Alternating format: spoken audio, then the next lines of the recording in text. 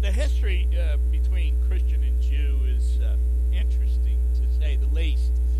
People are often confused by it. The two faiths are inextricably linked, Christianity having grown out of Judaism. And while many acknowledge that connection, not everyone wants to admit it. In the early days of our faith, the first to persecute the Christian were the Jews. A fact that many are not aware of or choose to forget. Many think only in terms of the Roman Colosseum when it comes to that early persecution. And unbelieving Gentiles did indeed take up that role when the Jews were no longer in a position to do us harm. The evil one, of course, uses whoever he can to attack the people of God wherever he can. I'm also saddened to say that down through the years, some, calling themselves Christian, turned the table of persecution, and in turning it, they tormented the Jew. They did so, however, in direct contradiction to the teaching of our Savior.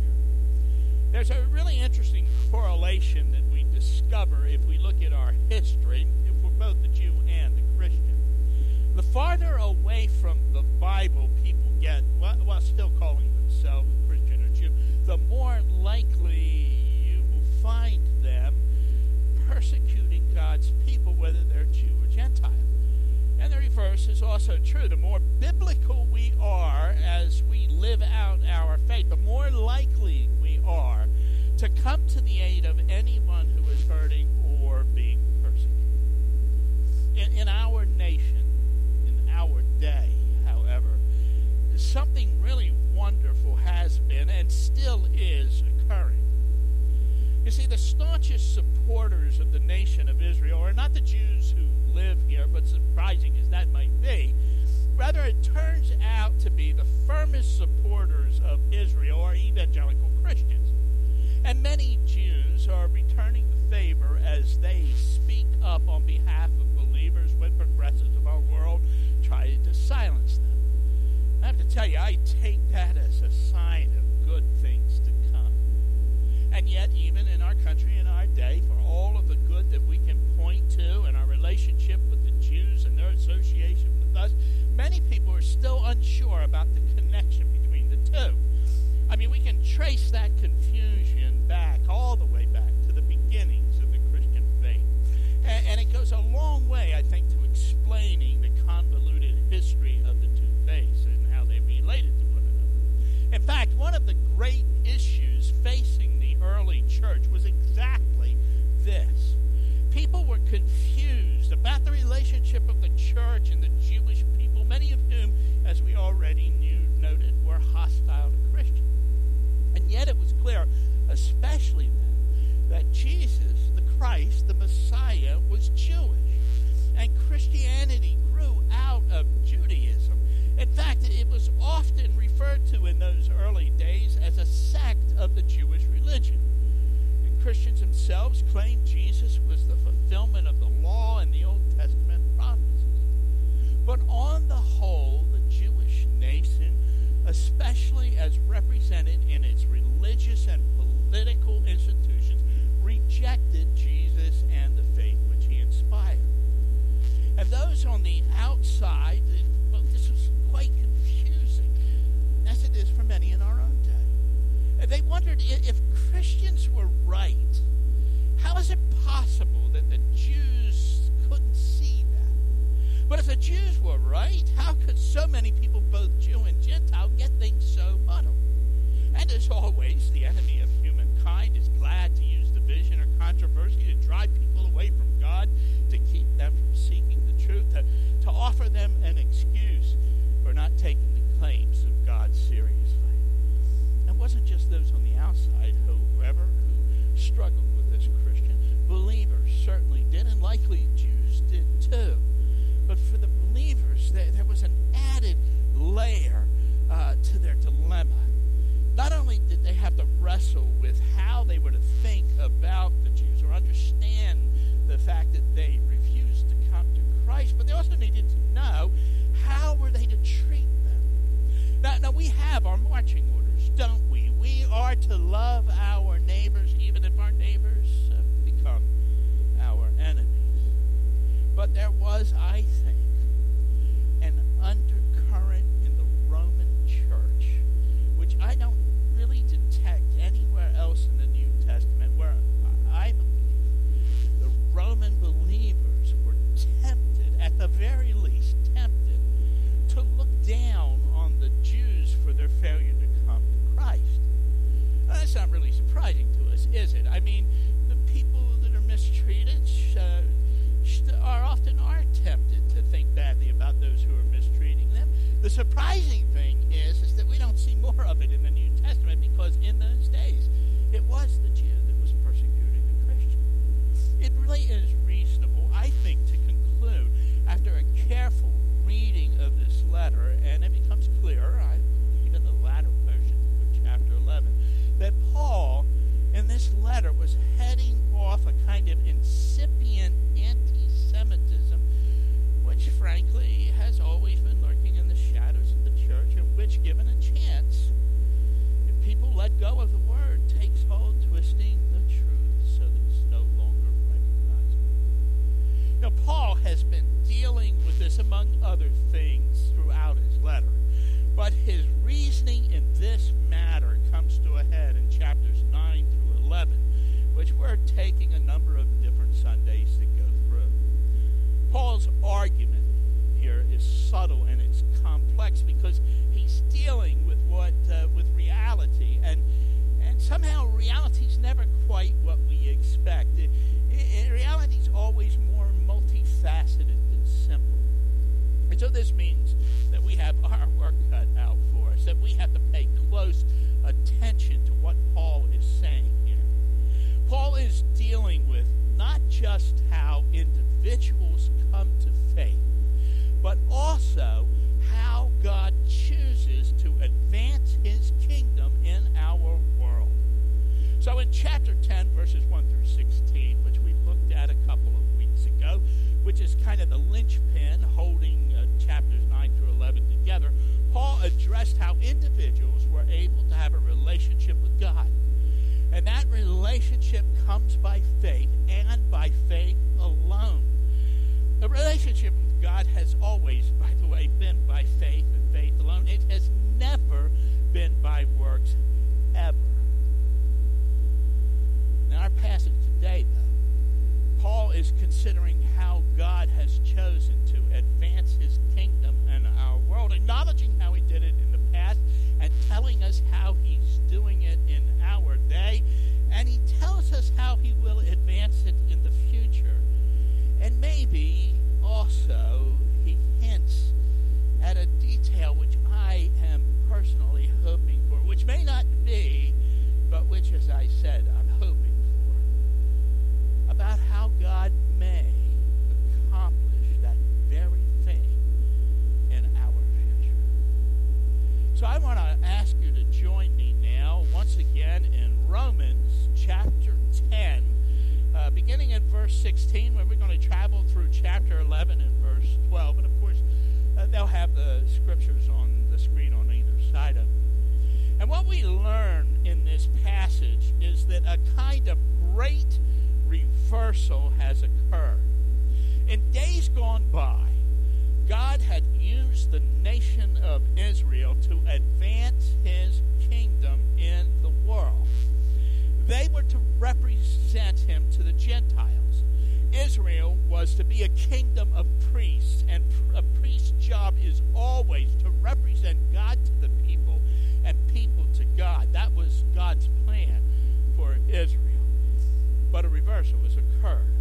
Now, in our day, God has chosen to use not a nation, but believers out of all nations to spread his truth. And also now, for the Gentile to believer to represent God to the Jews. Now, Paul tackles his subject by asking and answering a series of 5 questions, which we're going to look at in order. And he begins by setting the stage, rehearsing for us how things were at that time, which we've already stated, but which we now read about in verses 16 and 17, where Paul says, "But not all the Israelites accepted the good news. For Isaiah says, 'Lord, who has believed our message?' Consequently, faith comes from hearing the message, and the message is heard through the word about Christ." This was the situation. Not all the Israelites accepted the good news. They didn't all believe. They did not all mix what they knew with faith. So remember in verses 1 through 16, they talk about the good news. They tell us there that the person is saved by faith, not by works. We can never do enough. Here what we're being told is that it's in faith that we accept the word of God. So that's the situation. That was a reality which Paul was addressing. Not all the Jews responded in faith to the word. They did not all believe the good news.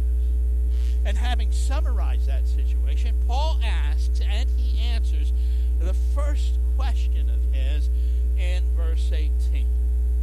"But I ask, did they not hear?" And he is referring to Israel, of course. Now, it would be reasonable for us to think that the Jews hadn't responded because maybe they just hadn't heard. That, however, is not the case. As Paul's answer to his own question reveals, we read on. Of course they did. Paul says they heard. All Israel heard, because as Paul tells us, the creation declares it constantly. Look at the rest of verse 18. "Their voice has gone out into all the earth, their words to the ends of the world." You know, Paul's doing something really interesting here, I think. He's quoting Psalm 19 and verse 4, which tells us that the creation is declaring God to humankind. Now, I know some people say that all creation can do is make you responsible. It cannot save you, and that may be true. There certainly must be other things going on, but I don't know how you can be responsible if you don't have enough knowledge to respond in some manner at least. Anyway, clearly, Paul is telling us that the creation itself provided enough information without even having the Old Testament that the Jews should have responded to the proclamation of the gospel. Yes, they did have the written word of God, and that's an advantage to them, as Paul said back in chapter 3. But that's not what Paul's pointing to here. They did not even need that to respond. The Gentiles only had the creation, and they were coming to Christ in faith when Christ was preached to them. Paul's purpose here is to tell us that all the Jews had heard enough. They had heard enough and should have responded in faith, because even the creation was declaring the glory of God in Jesus. Something else was going on. It wasn't just a matter of hearing, which brings us to Paul's second question in verse 19, where Paul says, "Again, I ask, did the Israelites not understand?" Now that too is a reasonable assumption, isn't it? Maybe the cause of Israel's failure to respond was that they did not understand. Paul's answer, however, reveals the problem really wasn't one of understanding. It had more to do with the heart and the head. And he quotes the Old Testament 3 different times to make his point. First, he quotes Moses, highlighting as he does so the truth that understanding was not the issue. And so we read in the rest of verse 19 first. Moses said, "I will make you envious by those who are not a nation. I will make you angry by a nation that has no understanding." Moses is telling us that understanding is not the issue. Neither, by the way, was their status as a chosen people of God. See, God is going to use those who don't have Israel's level of insight. They didn't have the Old Testament. They didn't have Israel's favored position. He was going to use them to provoke Israel itself to want, to desire what the Gentiles had in Christ, but that Israel didn't have. And as we're going to see, they didn't have it because they did not believe. See, this is a great reversal has occurred. These tables are turned. And it wasn't a matter of what they knew. It wasn't a matter of them being the chosen people. And if that's the case, what was the issue? Well, the next quote tells us what really mattered in verse 20. And Isaiah boldly says, I was found by those who did not seek me. I revealed myself to those who did not ask for me. You see, it's not a matter of understanding or status. It was about responding to God when God revealed himself. But let me ask you something.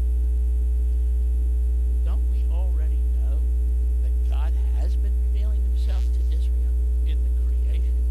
And on top of that, they had his word, didn't they?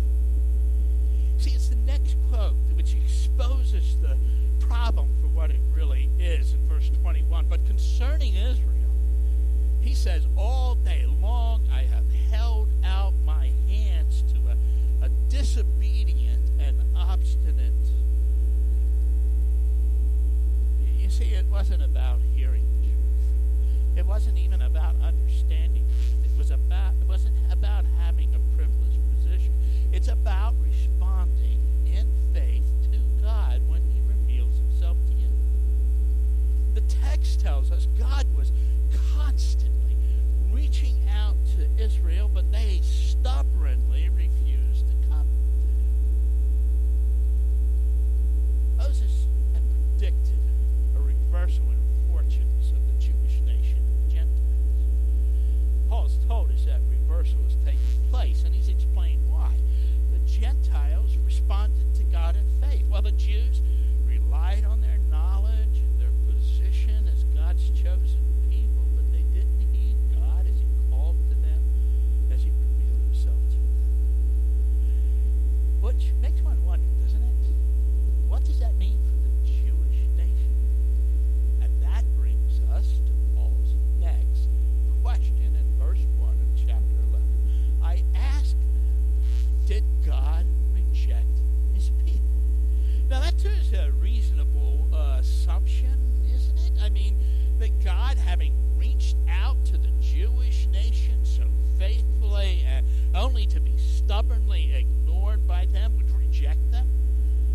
And Paul, however, rejects that idea emphatically when he declares in verse 1 again, by no means. God did not reject his people. The reality is they rejected him, but even so God remains faithful. And Paul goes on to offer proof that God had not rejected his people. And the first thing he does is he points to himself, as we read in the rest of verse 1. I am an Israelite myself, and a descendant of Abraham from the tribe of Benjamin. See, Paul was a Jew, and he had come to faith in Christ. So obviously God had not rejected all the Jews. And then Paul tells us none of Israel's response took God by surprise, as we see in the beginning of verse 2. God did not reject his people whom he foreknew. You see, God foreknew them. He knew what they would do, but he chose them anyway. God doesn't change his mind. God did not reject his people, though many of them rejected him. This is really nothing new when it came to Israel. It's true of all people, isn't it? Not everybody responds to God as he reveals himself in faith. We see it in Israel itself, in its history, as we continue reading. Don't you know what the scripture says in the passage about Elijah, how he appealed to God against Israel? Lord, they've killed your prophets and torn down your altars, and I'm the only one left, and they're trying to kill me. And what was God's answer to him? I have reserved for myself 7,000 who have not bowed at the knee to Baal. See, there were always some Jews who responded in faith to God. Paul did. They did in Elijah's day. Verse 5 tells us other Jews in Paul's day also responded. So too, at the present time, there is a remnant chosen by grace. Verse 6 summarizes this grace, then it cannot be based on works. If it were, grace would no longer be grace. You see, we come to God by grace through faith. It's not by our works. It's not because we know so much. It's not because we're in some favored group. We come because God reveals himself, which is his act of grace, and we respond in faith. And God does not reject us. He's not caught by surprise. He knows us beforehand. He knows who will reject him, and he still loved the world and sent his son. Still, he holds out his hand to all. All Israel had heard the truth. The problem wasn't in their understanding. It was in their heart. God would reveal himself to others who didn't have Israel's advantage, who were not the chosen people, and yet by faith they would respond.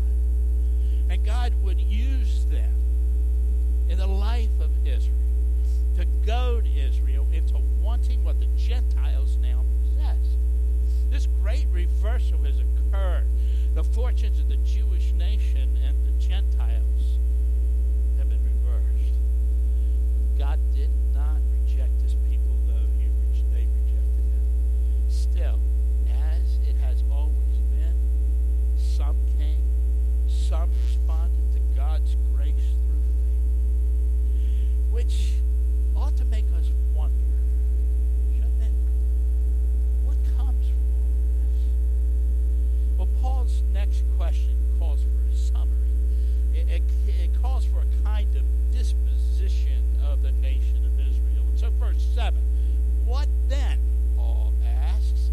Well, fill us in, Paul. What then? And so he says, what the people of Israel sought so earnestly they did not obtain. The elect among them did, but others were hardened. The elect, the chosen, those who responded in faith, obtained God's promises. But the nation of Israel, which were God's chosen people, were hardened. Now I want you to understand what's happening here. Having hardened their hearts to God's long treaty, they were now hardened further. Verse 8 and 10. As it is written, God gave them the spirit of stupor, and eyes that could not see, and ears that could not hear, to this very day. And David says, may their table become a snare and a trap, a stumbling block and a retribution for them. May their eyes be darkened so they cannot see, and their backs be bent for anger. Yes, that is the state of the Jewish nation as a nation. This great reversal is taking place. God is revealing himself to the world now through Gentile believers. He's revealing himself now to the Jewish nation through those same believers. And he is doing so in order to make them envious, because he's not rejected his people. He longs for them to come to him. And God is doing what he needs to do to reach the world for Christ, including the Jew, the world that he loved so much that he sent his son to save them.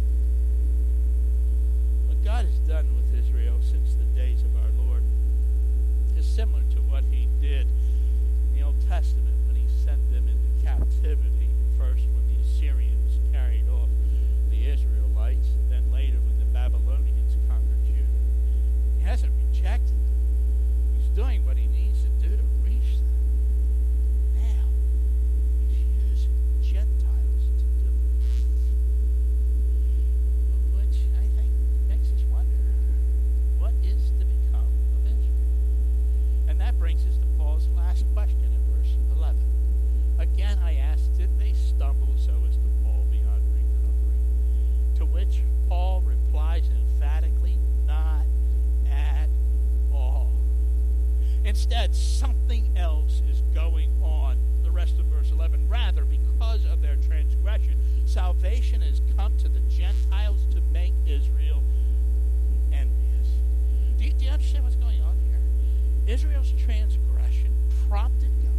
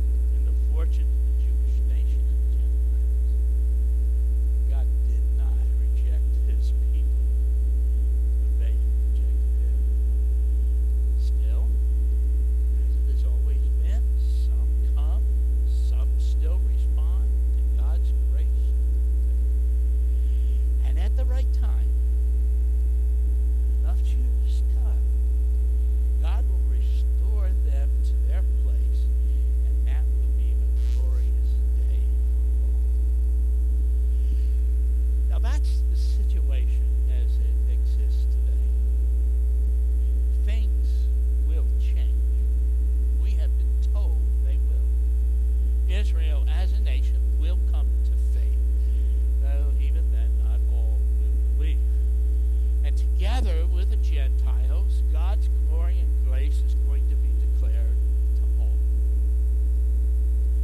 And what I want to do now is close with something.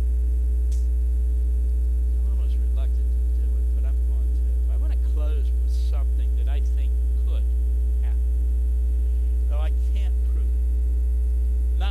Can't state it with any certainty. If it is true, it's only hinted at in the Scriptures. It's what I hope the future holds. It's something that I tell you I pray for, though I readily acknowledge before God in my prayers that His will is what I really want, and all of this which I'm praying for may be only so much wishful thinking. Even so, it's not a bad thing. We are encouraged to pour out our hearts before God, and I've not ever sensed any rebuke, so I continue to ask for this thing. See, my hope, my prayer is that God would use our nation in the end times to be that nation which Moses spoke of. A nation which was not a people which didn't even exist when Moses rode with Jesus walked on this earth. A nation which had no understanding of its own but relies on something outside of itself, and many of us in this country rely on the Bible for our understanding. A nation under God